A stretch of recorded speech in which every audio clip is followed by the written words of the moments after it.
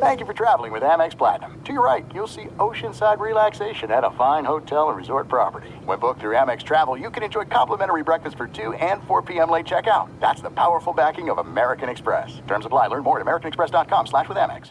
At Bet365, we don't do ordinary. We believe that every sport should be epic. Every home run, every hit, every inning, every play. From the moments that are legendary to the ones that fly under the radar. See for yourself when you sign up today and get $150 in bonus bets when you bet just $5. Whatever the sport, whatever the moment, it's never ordinary at Bet365. 21 plus only. Must be present in Ohio. If you or someone you know has a gambling problem and wants help, call 1-800-GAMBLER. Terms and conditions apply.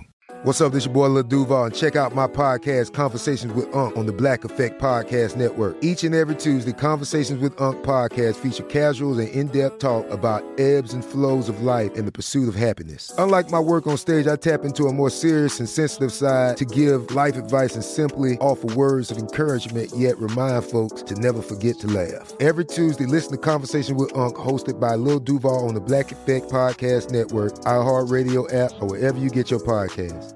Presented by AT&T. Connecting changes everything. Live Nation presents Concert Week. Now through May 14th, get $25 tickets to over 5,000 shows. That's up to 75% off a summer full of your favorite artists like 21 Savage, Alanis Morissette, Cage the Elephant, Celeste Barber, Dierks Bentley, Fade, Hootie and the Blowfish, Janet Jackson, Kidz Bop Kids, Meghan Trainor, Peso Pluma, Sarah McLachlan. Get tickets to more than 5,000 summer shows for just $25. On sale now through May 14th. Visit LiveNation.com/Concert Week to learn more and plan your summer with Sean Paul, Sum 41, 30 Seconds to Mars, and Two Door Cinema Club.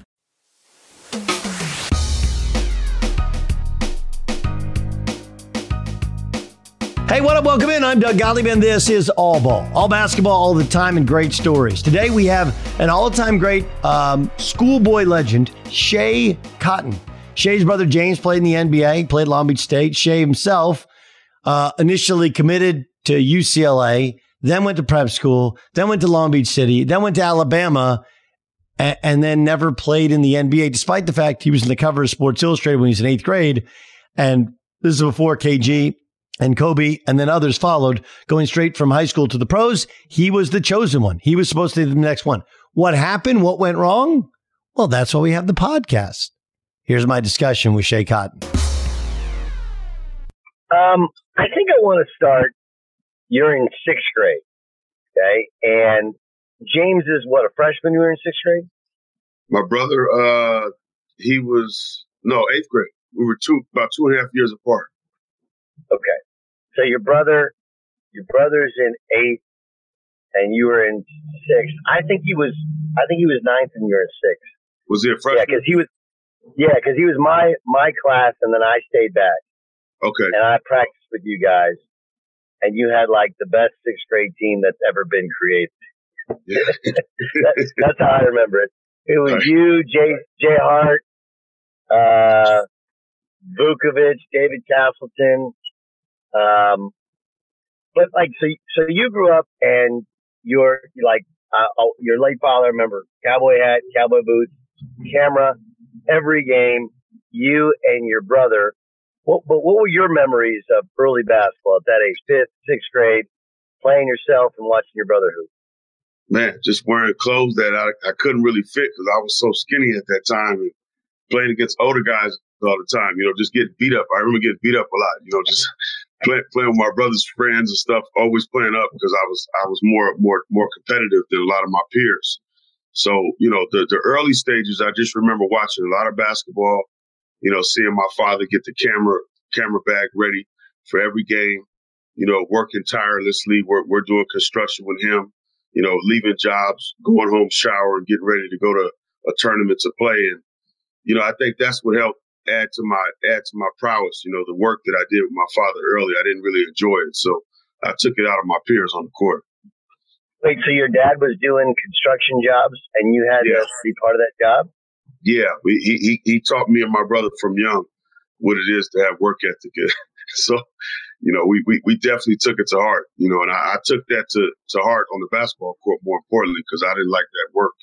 So I didn't want to do that for a living. So I said, I'm going to make sure I do this real good on the basketball court so I don't have to do that. So that was kind of my motivation at the time. What's interesting is now you work with kids, I coach kids, and there are some parents that are involved, but, like they can't help themselves in games. They're yelling out their kids, whatever. Your dad wasn't like that. At least, again, I was an observer. Like your dad, I don't remember him saying anything to anybody. He just filmed the games, and he was always there. What was he like in the car? What was he like at home in terms of coaching? He didn't talk a whole lot, but when he did, we always took heed to the message. He was more about, accountability and understanding what it is to have discipline and to be able to sacrifice for things that you want. You can work towards goals, but there's stuff that we got to give up to get real goals and things like that. So he just led by example. He never complained. I mean, he worked tirelessly. He was a great provider, a great husband to my mother. He gave the best he had. And he led by example. So I watched him, the way he lived his life. He was a man of integrity. Like you said, he wasn't very vocal in the gym. I mean, his presence was intimidating as it was. He was stern, though. He was all about discipline and work ethic. And I think that stuck in my mind. 8th grade is when you're on the cover of Sports Illustrated, right? Right. Okay. So for people who forget, you were a year behind KG, who ultimately was the first one to start the process of coming out from high school. But no one had done it. This is, year Kobe's year. But no one had done it. Do you remember anybody saying anything to you before? Like, what was the process? Because at the time, Sports Illustrated was the biggest thing. It just was. It's bigger than anything you can think of. Front page of any paper, on Sports Center, whatever. You're the cover of Sports Illustrated. What do you remember about finding out that you were going to be on the cover and the photo shoot and all that? Now that I remember it, Doug, I think I was a freshman at Mater Dei. I can't remember if we had started our season year or not. I think we had just finished maybe a holiday tournament going into our league. And I got this opportunity. The Sports Illustrated reporters contacted me and said they want to do this 4-page layout. This was during the World Cup. Brazil, I believe, was about to win it. So they had them on the cover, Viva Brazil. And at that point, it was just like, man, where do I go from here? Because I had already been discovered from ESPN. All the national writers, were aware of me. I mean, I was pretty much top 15 in the country, even as a freshman nationally. So it's kind of like, well, where do you go from here? But I just tried to focus on the work, meaning getting better on the court and just really winning as many ball games as we could. Because in my mind, that would separate me, right? Just the more you win, they can't stop talking about you. The accolades will continue to proceed. And, Sports Illustrated was the pinnacle. So from there, it was like, okay, I'm a marked man now. So I gotta bring it every night. Okay. So why Mater Dei? Great tradition. Great history. I think I had a good rapport with Coach Benight because I would watch them play in my downtime when our AAU team wasn't playing.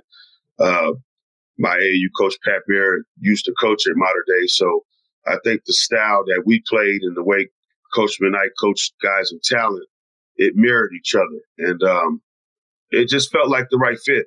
For me, I wanted to go somewhere that would recognize my talent and then welcome me into the family and have a lot of success and a rich history. And I felt like that was the best place for it. Okay, so you go and it's like a loaded, crazy loaded team, not just with your guys, right? You're a freshman with you, Kevin Augustine, Chris Burgess, Mike Vukovic, like that's the squad. But you guys are just freshmen. And then you have seniors and juniors that are all Division I players. And now you're like the most hyped up of all of them. What was that early experience like your freshman year? It was interesting. My first 30 days, I tell the story all the time. My first 30 days, I didn't start. So, I sat behind Josh Porter, who was a senior at the time, a friend of mine. Shout out to Josh, wherever he is. And I basically took it upon myself. But I came in with the mentality that I didn't want any handouts. I didn't expect the coach to just give me playing time. I wanted to earn my keep. And so I took it on my shoulder. I said, listen, I'm going to destroy Josh in practice. I love him to death, but I got to get those minutes. So I had to take it upon myself, and I literally would destroy him in practice every day for about a month. So finally, my teammates came into the coaching office and had a conversation with Coach McKnight. They said, "Hey, Coach, look, we know Josh is a senior. We love him, but, Shay's here, and he's a lot better than Josh, and he needs to play. We want to win." So that was pretty much the end of that story, and they made the exchange, and we never looked back. I think we lost 1 or 2 games that year. We lost to Oak Hill, I believe, in Vegas during the holidays. They were loaded with Ron Mercer and a bunch of other guys that went D1, and we lost to Crenshaw, and I believe that was our 2 losses that season. Who went in to see McKnight? I can't remember which players, but it was like 3 or 4 guys. I mean, some of the main guys, though, like a few of the starters and a couple guys that had a good rapport with Coach McKnight. Because a lot of guys were scared to approach Coach McKnight when we were coming up. He wasn't as calm as he is today. Let me say that. So. Okay, so then, again, summer between your freshman and sophomore year, you're a top 10 player in the country, regardless of class. By your sophomore year, Miles and those guys graduated. It's your team. What do you remember about that year? Because do you transfer mid-year that year or at the end of that year? At the end of the year, yeah. So we went through that whole season. I was excited. I trained really hard that off season. Went to Nike camp. But that would have been my sophomore summer. So if we're talking about my sophomore season, I actually had to go to summer school my freshman summer because of one of my teachers at Mater Dei decided to give me a D when I should have at least passed the course because I was doing the work. But there was some character issues, I think, with one of our coaches and him. So he had like a vendetta against the basketball program. And I had to stay back. That was Allen Iverson's year. He went to Nike camp with Alujimi. And I would have been in that when that was on TV. I had to watch it on TV. I was sick about that. So that summer, I was like really driven to get after it. And I wanted to prove myself my sophomore year. I wanted to win a title that next season. I mean, we lost to Crenshaw at the Arrowhead Pine at the time, which is the Honda Center now, in front of like 19,000 people, Doug, on KCAL. It had never been covered before a high school game of that magnitude, let alone with those type of numbers. So going into my sophomore year was all about proving myself, showing the world that, look, I'm one of the best players in the country, and I'm going to lead my team to a title, and we're going to do it in style. So we did it by committee. We had a great team. It was some of my best years. My sophomore year, I remember a lot of the teams we played, we pretty much blew them out, to be honest. We played Edison in the Pond. We beat them by like 20, something like that. We played Marina. We had our way with them. And I believe we saw Clovis West as well. And, we had our way with them also. Then we went up to Oakland and played against Oakland Fremont, which was the top team out of the Bay Area at that time, a city school that kind of mirrored Crenshaw for Northern California. And we went up there. It was a tough, hard-fought battle, but we pulled it out. And I became State Player of the Year, CIF Player of the Year, first time ever as a sophomore. John Wooden Player of the Year. It's never been done since. So I don't know how well people in California know the history of these type of accolades, but that's very tough to do for a kid that's 16 years old today. So why'd you leave? It was a thing for financial. When my father's work, he had an LA County permit for his construction, and he wasn't getting enough work. And we weren't a family that was on the take. I wasn't receiving benefits, contrary to popular belief. Everybody thought I was getting paid. That wasn't the case. I had a really exclusive deal with Nike without the money, so I had all the gear, so the look was there. So it might have had a perception as if I was receiving benefits, but I wasn't. I mean, I was doing everything the way I was supposed to. Me and Coach McKnight still have a very close relationship today. We talk. I go to games whenever I can. And like I said, it was some of the best years of my life. And those guys are my brothers for life that I played with. So what was that like to go? Now you go to St. John Bosco. What was that like? You gone 2 years of high school at Mater Dei. Everybody knows you, everybody. Now you come in, basketball superstar, but completely different school, completely different area. What was that experience like? It's kind of like coming back, to the LA area, being from the LA area. Kid, it was more of a familiarity and stuff. There was a few guys that I knew that went to Bosco, some other student athletes. So I had a connection with guys there. But to be honest, when I went to Bosco, I was more focused on just being the best player that I can be. I knew it was a new system. I wanted to basically just show everybody what I could do outside of the system at Mater Dei. I had to showcase my talent in a different way. So, it was a good transition for me. I handled my business. I was hurt my junior year, my summer of my junior. I tore my shoulder, so I obviously didn't play my senior year. But in 3 years of basketball, I laid it on the line every night. Fox Sports Radio has the best sports talk lineup in the nation. Catch all of our shows at foxsportsradio.com. And within the iHeartRadio app, search FSR to listen live. This is it. We've got an Amex Platinum Pro on our hands, ladies and gentlemen. We haven't seen anyone relax like this before in the Centurion Lounge. Is he connecting to complimentary Wi-Fi? Oh, my. Look at that. He is. And you will not believe where he's going next. The Amex dedicated card member entrance for the win. Unbelievable. When you get travel perks with Amex Platinum, you're part of the action. That's the powerful backing of American Express. Terms apply. Learn more at americanexpress.com/withAmex. At Bet365, we don't do ordinary. We believe that every sport should be epic. Every home run, every hit, every inning, every play. From the moments that are legendary to the ones that fly under the radar. Whether it's a walk-off grand slam or a base hit to center field. Whatever the sport, whatever the moment, it's never ordinary at Bet365. 21 plus only. Must be present in Ohio. If you or someone you know has a gambling problem and wants help, call 1-800-GAMBLER. Live Nation presents Concert Week. Now through May 14th, get $25 tickets to over 5,000 shows. That's up to 75% off a summer full of your favorite artists like 21 Savage, Alanis Morissette, Cage the Elephant, Celeste Barber, Dierks Bentley, Fade, Hootie and the Blowfish, Janet Jackson, Kids Bop Kids, Meghan Trainor, Peso Pluma, Sarah McLachlan. Get tickets to more than 5,000 summer shows for just $25. On sale now through May 14th. Visit LiveNation.com/Concert Week to learn more and plan your summer with Sean Paul, Sum 41, 30 Seconds to Mars, and Two Door Cinema Club. Hey, this is Jody Sweeten from the podcast How Rude, Tanneritos. As a nostalgic voice from your past, I'm here to remind you that amongst the stressful and chaotic existence we live in 2024, you deserve to get away. It's time for a vacation, no matter when you're hearing this. And let me tell you how you'll get there. The 2024 Hyundai Santa Fe. Want to bring the family to the mountains with the Santa Fe's available H-Track all-wheel drive? Well, it's got standard third-row seating and available dual wireless charging pads for the kids who just want to stare at their phone and not talk to you. You know what I mean.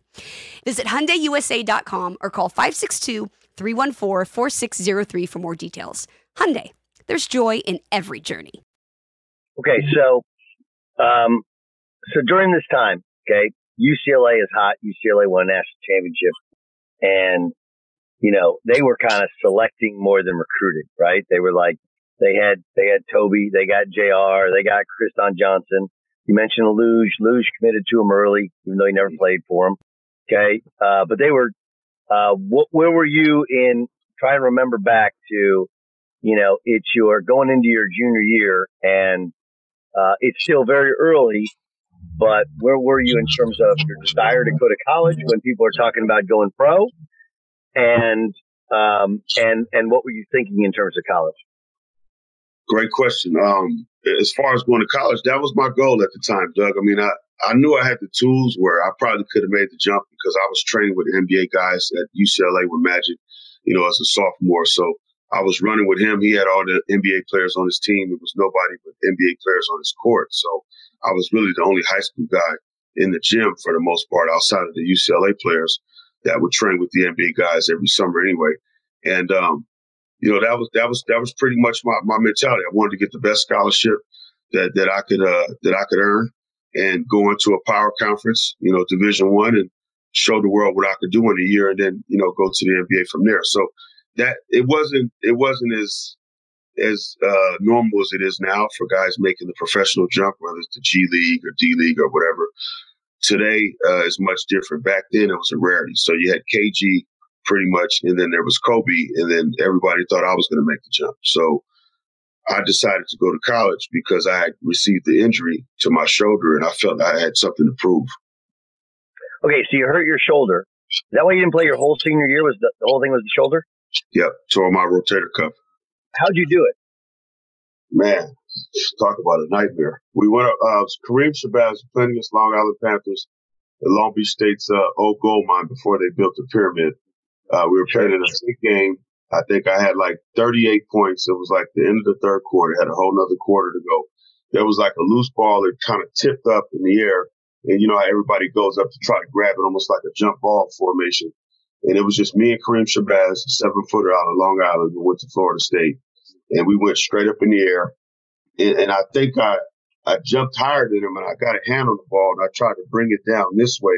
And somehow he got his arm wrapped up into mine, and his arm went back, and I yanked forward, and my shoulder just snapped out of place like a drumstick, basically. And, you know, the shoulder went into shock, and my nerves were just kind of like my arm was just kind of dangling. And I was just in a state of shock. I couldn't believe what happened. So from that point, I went straight into the training room. They put it back in place, took me to the hospital, took X-ray, MRI. It showed it was a complete tear down the middle.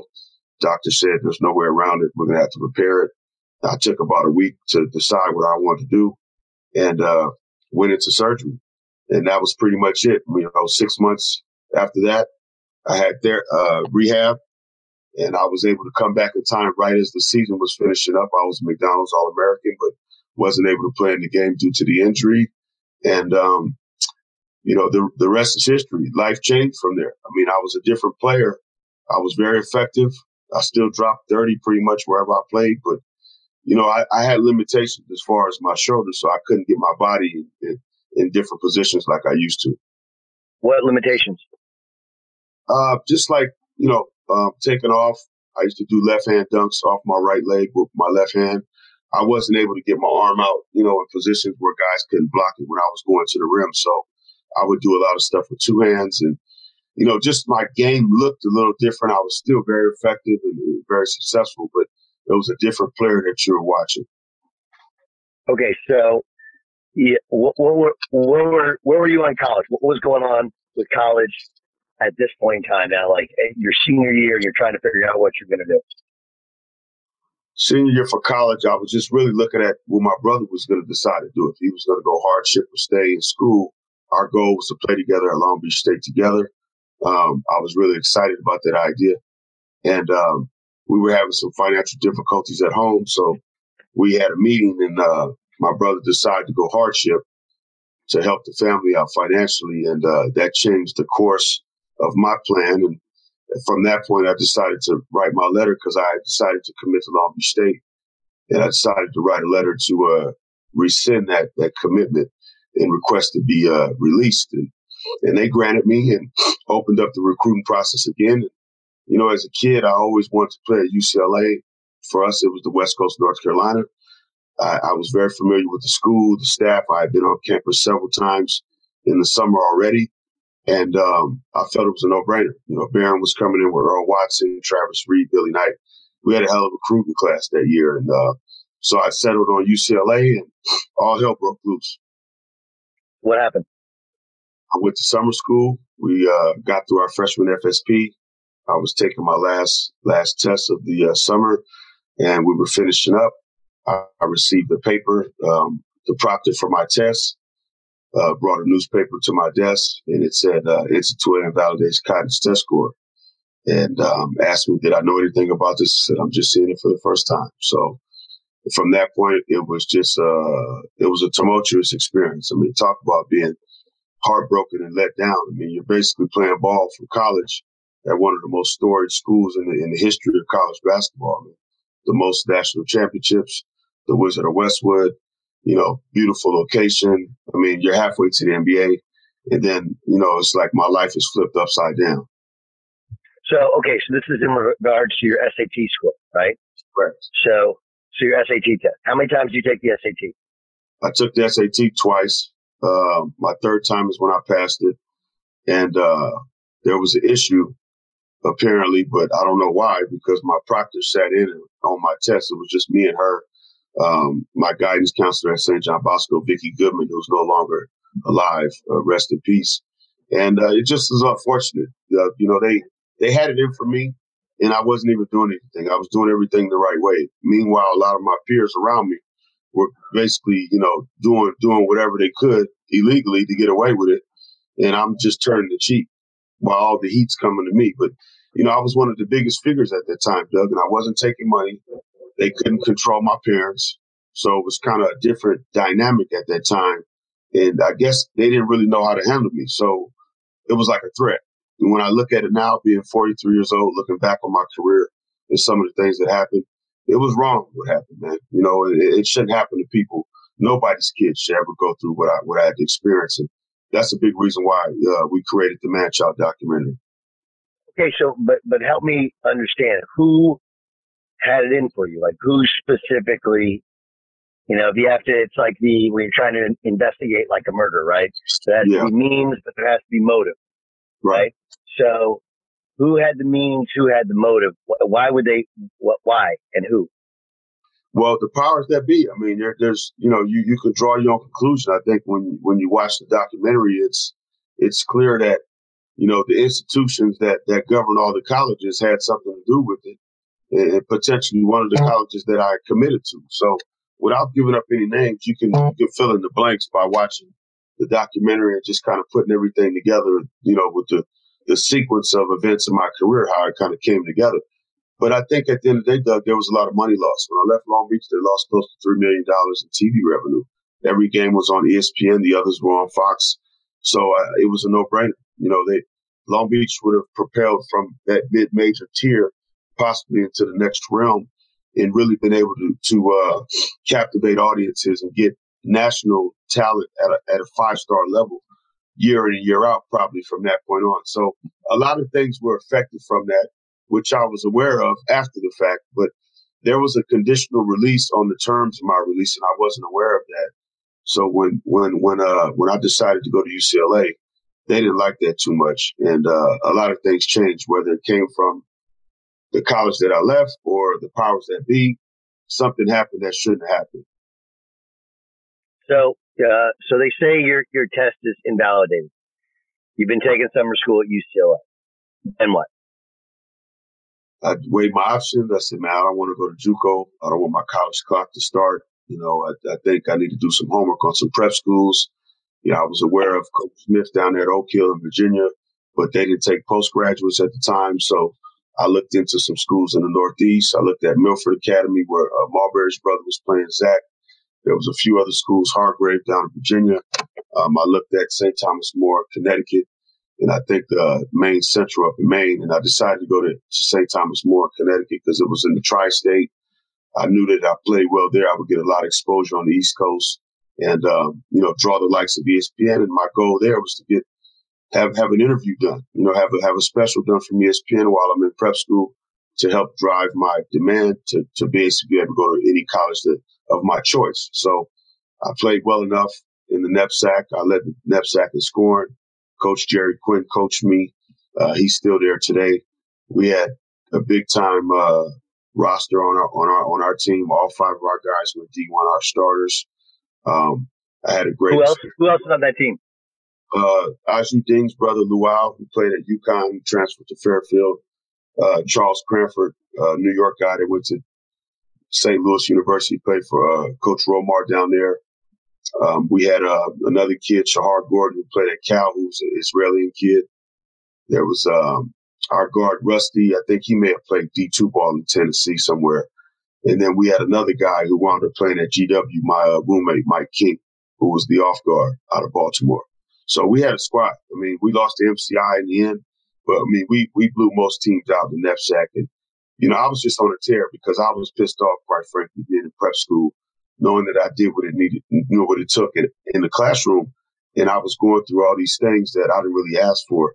I just wanted to go out and kill everything in front of me. Okay. So, then what? Then what was the decision like in terms of college? Well, I was re-recruited all over again, so I took a few visits. I went to Syracuse when I was there. Obviously, UConn was right up the street, so I took a visit to UConn. I was re-recruited by Georgia Tech heavily, as well as NC State. And then, some other schools chimed back in along the way. I was getting recruited by SEC schools, Alabama, and some others as well. And I decided to go to NC State out of prep school because I wanted to play in the ACC. Georgia Tech was recruiting Al Harrington really heavily. Bobby Crimmins basically told me I would have to commit to them without taking the visit because it looks like Al may be going there if he doesn't go to the NBA. And I said, Coach, I got to take a visit to the school first before I decide to commit. So I chose NC State rather than Georgia Tech.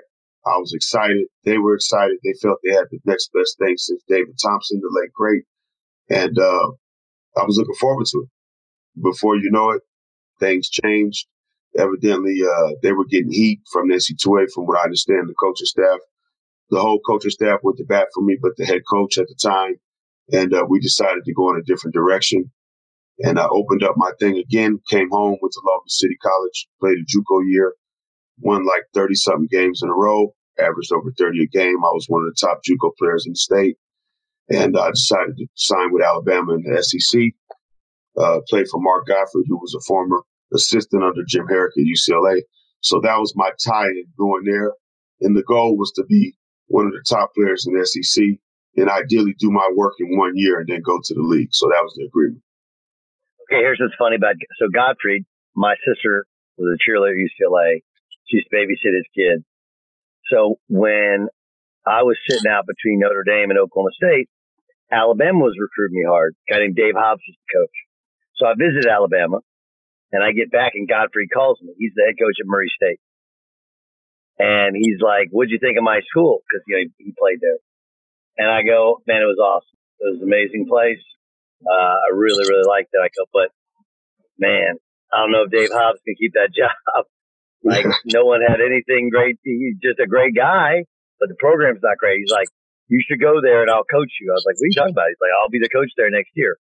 Sure enough, he was the coach there the next year. It's crazy. So, okay, let's go to like Long Beach City. Okay. Like, again, I'm trying to establish for people who are outside of Southern California and not our age, people to understand. Okay. You are a high school prodigy. You are as close to what LeBron was in high school as we had ever had. We'd had some great players. Like, but you go to prep school, out of sight, out of mind. Now you come back. Now you're at Long Beach City. Were you living at home when you're playing Long Beach City? Yeah. Mm-hmm. And meanwhile, your brother fighting to stay in the NBA, right? Like that had to be crazy for you to be that. Why didn't you just go pro? Because I wanted to go to college, Doug. And, the thing is, I didn't like the setup. They wanted me to go to the CBA. And, I kind of looked down on the CBA at the time. I was like, CBA is kind of like a reject situation. If you're not good enough, you just go here and hone your skills and try to get in or whatnot. And they had a plan that they were trying to do. They were trying to get me into the CBA and have me play there for a moment in time, develop a little bit, and then basically call me up, in other words. I think that's what they were intending to do. And I wasn't really aware. My parents weren't basketball people. My agent at the time, when I decided to go hardship, Mark Fleischer, felt that I would be drafted in the first round. I talked to a few different scouts. They said mid-late first when I came out of school. So, we felt pretty confident about my career as far as professionally. And things just kind of spiraled out of control. Everything just changed. There was a big foreign influx in the draft that year. There were some European guys that got picked out of the blue that guys didn't anticipate.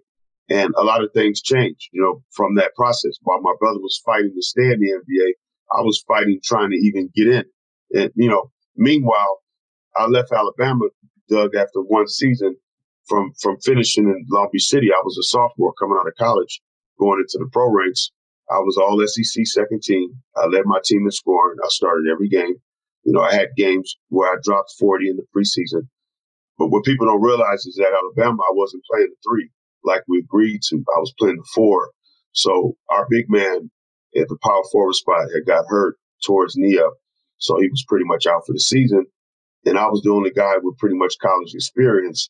So he decided to put me on the block, and just kind of take the chances. And it changed the course of my career because it really hurt my opportunities professionally because scouts that were recruiting me didn't get a chance to really get to see my talent because I was pretty much being hidden at that time. That's interesting because now the 4, like there is no more power forward, right? Like now you'd be just a 2, 3, 4 where you just play kind of whatever. Okay. So you're getting ready for the draft. What was the knock on you? Was it shooting because of your shoulder? Was it everything else? Because you could always score and you were a great athlete. So what do you believe was held against you that hurt your draft stock? Well, I don't think my coach spoke highly on me, in my character when it came to these GMs and stuff, when it was time to do the interviews and things like that. I think my tests, I did really well in the pre-draft. It were off the charts. I had the strongest second bench press. I think I did 31 reps in a minute at what were we lifting, 225 at the time or whatever it was. Me and Justin Love. I think Justin Love. I think basketball did 185, but that's repping out a lot. Yeah, whatever it was like second best in the camp. And then I had the highest vert. I think I did 41 and a half straight up with no step inches, and killed the one-on-one training. I was destroying everybody. And then we got to the team thing, and I was playing with AJ Guyton. Bill Cartwright was our coach. And it was just a bad setup. I mean, AJ was shooting the ball way too much. Bill was letting him do what he wanted to do. And I said, man, this is a setup right here. I can see it. AJ was a Chicago kid. He wound up getting drafted to the Bulls, played in Indiana. So it was that kind of Midwest connection on our team. And it kind of messed up our chemistry with some of our other players. Me and Chris Porter were the two guys that played, pretty much down low on that squad.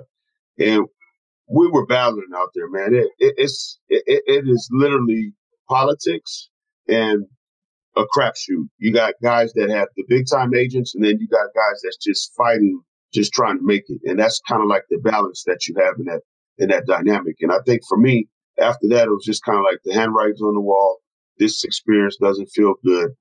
I'm probably going to have to go to Europe or something. So I kind of started feeling certain ways before we even finished the pre-draft. So by the time I got home, I didn't really have a good experience about the way I felt about my chances. So when the draft came around, I was home. I think me and my brother went and grabbed some buffalo wings from Legends right here local in Long Beach. My trainer was with me, AD. The agent came over, and in my family, it was very small. We sat and watched the draft.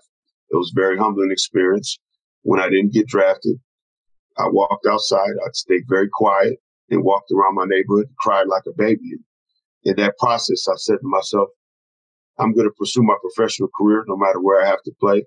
I know I have talent, and I'm going to play wherever, I can make money until I can't play anymore. And that was my mentality. It was like trying to get back to the NBA was an uphill battle that, I was never able to conquer. And finally, at 30 years old, I decided to walk away from the game. My daughter was conceived, and then the documentary came into existence shortly after. So the Man-Child documentary is something that people need to take serious, because the thing about my film is I did it the right way. I was better than most people. And if it can happen to me, it can happen to anyone. So it's lessons in this film that have nothing to do with basketball. It's integrity and steadfastness and resilience. This is it. We've got an Amex Platinum Pro on our hands, ladies and gentlemen. We haven't seen anyone relax like this before in the Centurion Lounge. Is he connecting to complimentary Wi-Fi? Oh, my. Look at that. He is.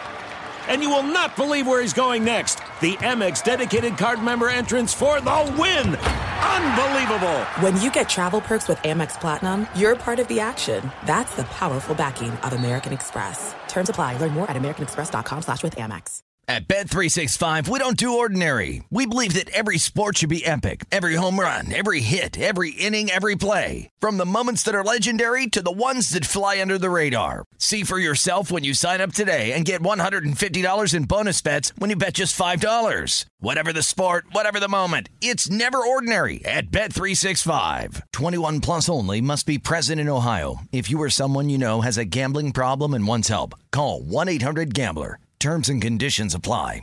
Live Nation presents Concert Week.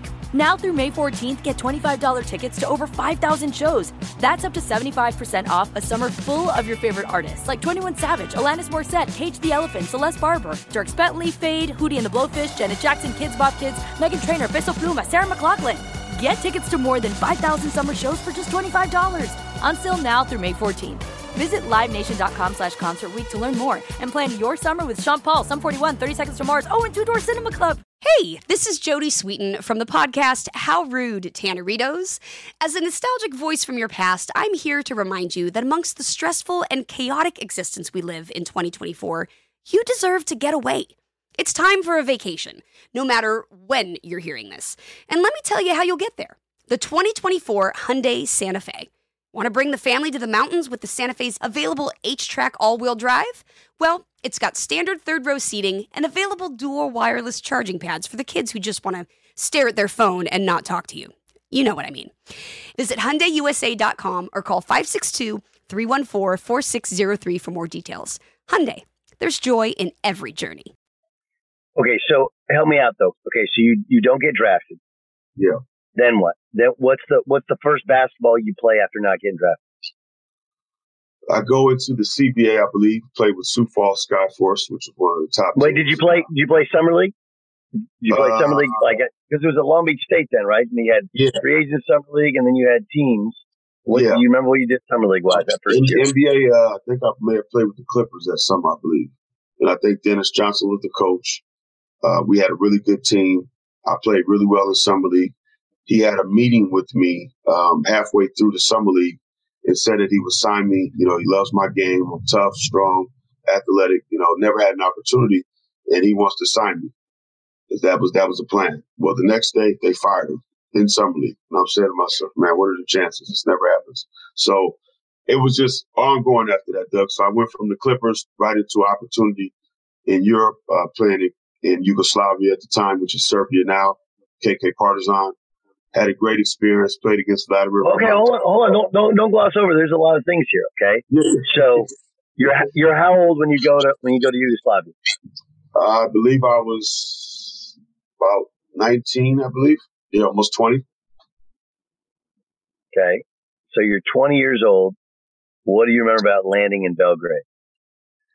Man, it was a much different world then. I think we were at war shortly before that, so they had buildings that we had bombed that they never really tore down or remodeled, and you know it was an older country. The family members there, they had a lot of pride. My team had a lot of pride. I noticed that there was a poverty line there that was either have or have not. There was no middle class. Right. There was definitely a culture shock. There was a language barrier, but it took about 30 days to get acclimated, to be honest. And once I made the transition, I fell in love with the people, had a great experience. I think I have a lot of friends and fans there still today, and they've done well over the years. Vlade Divac owned the team. We had the same agent, Mark Fleischer, so that was a tie-in. And it was a good business deal, but playing-wise, I didn't have a good experience. I played well and then wouldn't play for 3 games. And I'm saying to myself, if I'm in the league, not only am I getting more minutes, I'm putting myself in a position to make more money. So people need to understand the international grind is much different than playing in the U.S. So it's a really good thing that they have the G League for guys up and coming now. So you get done in Partizan, then what?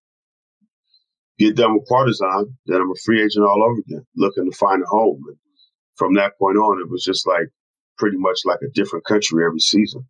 You know, I played in Serbia to start, played in France, I played in Greece, I did Italy, I played in Venezuela, played through China, you know, different areas. I mean, Mexico, all the minor league circuits, USBL, NBDL, CBA.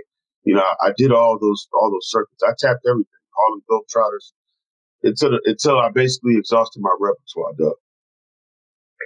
What was your favorite experience? Different places for different reasons. I like Italy. I like Venice, you know, riding the gondolas and stuff, being able to play in the Benetton Palaverdi, very professional organization. I like Greece for different reasons, the visuals, the water and stuff. You know, I could appreciate France. It was a clean country. I love pastries and stuff, so the bakery I'd smell it every morning at 5 a.m. So I enjoyed that, you know, playing right outside of Paris.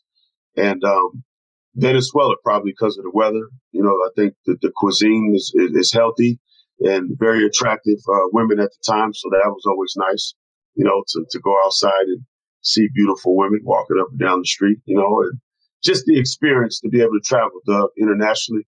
I think you grow a lot more than you do just traveling domestic. No question. Worst experience you had? Worst experience, probably going to the Middle East to play. 3 weeks late on my payment. They owed me over $20,000. Which country? This is in Iran at the time. And this is when we're warring in Afghanistan. So most people were scared to even get on that plane.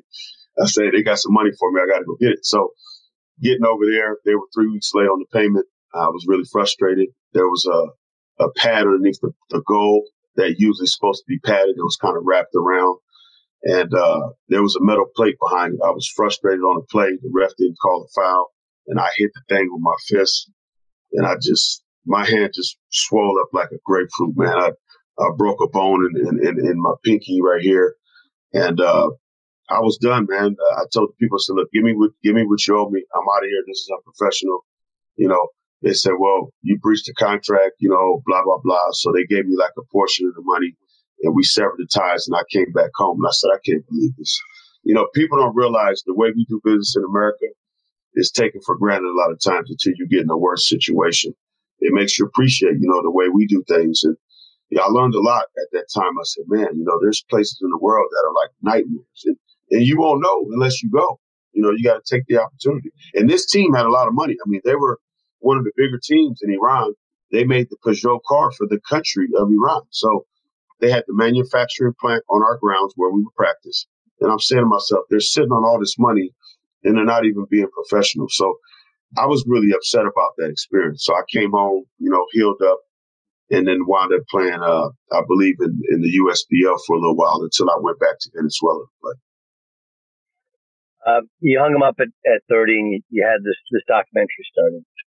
What's it like, though, now, over 10 years later, when you see yourself on screen, you know how talented you were, and to have never played at that highest level? What is that like inside of you?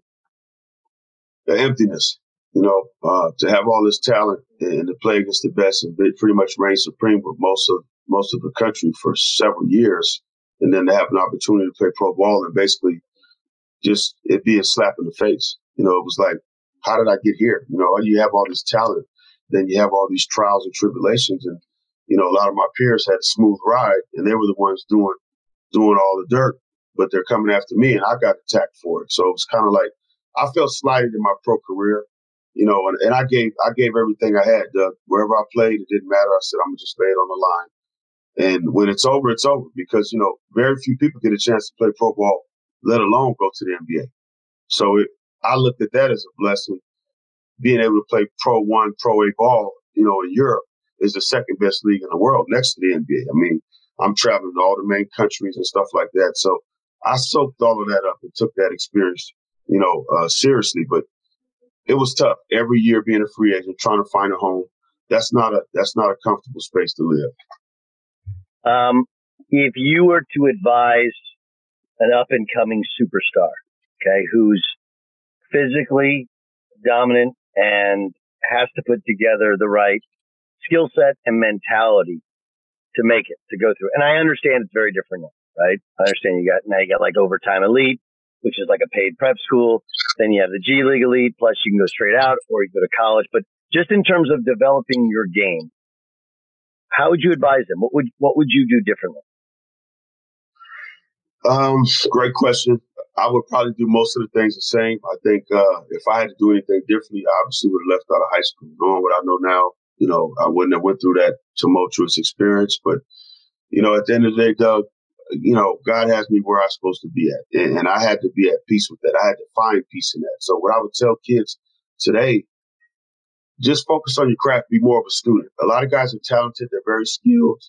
I don't think the toughness is what it used to be with the majority of the kids. I think we had less opportunities, so we played with more passion. And we had a different level of hunger because there was less teams, less opportunities. I think kids today need to be more students. I think they need to work on their weaknesses and not listen to people as much as far as rankings and all of that and worrying about what AAU team you're playing on. The reality is this. If you're good enough, they're going to find you. There's oodles of opportunities now. You mentioned, Overtime Elite. You've got the G League. You've got numerous opportunities. You go to Australia, play in Italy. Brandon Jennings played with Lauro Grammatica that year before he came into the NBA and made about $500,000. So there's a ton of opportunities for kids. When you're on the radar, all you got to do is be consistent, stay out of trouble, and stay healthy and keep working. What's next for you? We got a lot of stuff, Doug, on the docket right now. I'm in the process of building a community center. Just got my go ahead with my foundation. We got our nonprofit status in place. There's talk of a docuseries. There's a lot of stuff going on. I'm going to do a tour. I'm going up to Sacramento next month to do a grassroots screening experience for some high school teams and show the Man-Child documentary and do a Q&A. And there's something we're going to start doing now. I'm going to do select grassroots screenings throughout the country. How do you were very fortunate. Your dad was always there for you. You know, your dad would take you to any game, would support you, but there are lots of kids that don't have that sort of support system. And there are people around them that some people around them because they're good people, some people around them because they just want to piece the action, right? Right. You live that life when you're the next thing and people are trying to get into your life and try and be part of your future. How do you know who's real and who's not? Great question. I think that's tested through adversity. You know what you have with people when you need somebody, and everybody's your friend when things are going good. I think that's a false pretense. So you have to test your relationship through the adversities of life. And I got a chance to see that, Doug, when I tore my shoulder up. Everything changed. The crowds of people that are around, they just kind of went into other spaces and started chasing other people.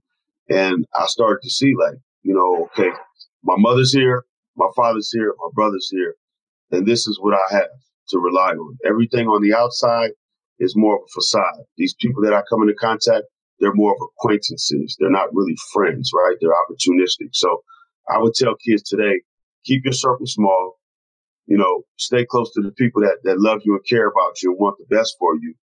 And, set your goals high.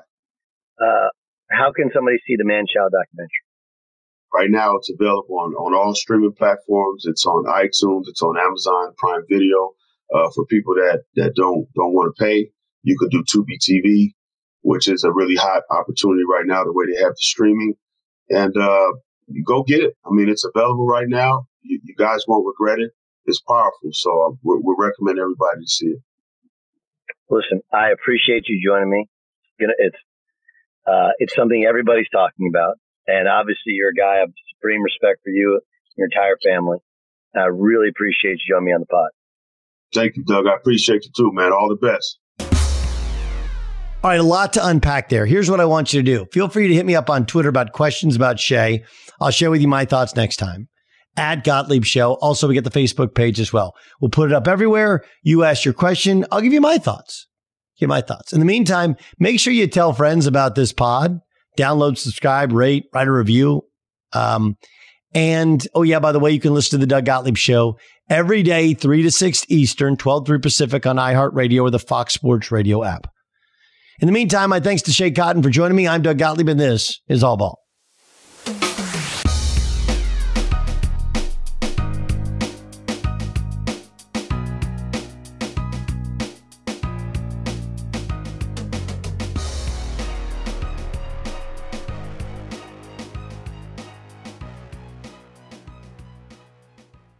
At Bet365, we don't do ordinary. We believe that every sport should be epic. Every home run, every hit, every inning, every play. From the moments that are legendary to the ones that fly under the radar. Whether it's a walk-off grand slam or a base hit to center field. Whatever the sport, whatever the moment. It's never ordinary at Bet365. 21 plus only. Must be present in Ohio. If you or someone you know has a gambling problem and wants help, call 1-800-GAMBLER. Live Nation presents Concert Week. Now through May 14th, get $25 tickets to over 5,000 shows. That's up to 75% off a summer full of your favorite artists like 21 Savage, Alanis Morissette, Cage the Elephant, Celeste Barber, Dierks Bentley, Fade, Hootie and the Blowfish, Janet Jackson, Kidz Bop Kids, Meghan Trainor, Peso Pluma, Sarah McLachlan. Get tickets to more than 5,000 summer shows for just $25. Until now through May 14th. Visit LiveNation.com/Concert Week to learn more and plan your summer with Sean Paul, Sum 41, 30 Seconds to Mars, and Two Door Cinema Club.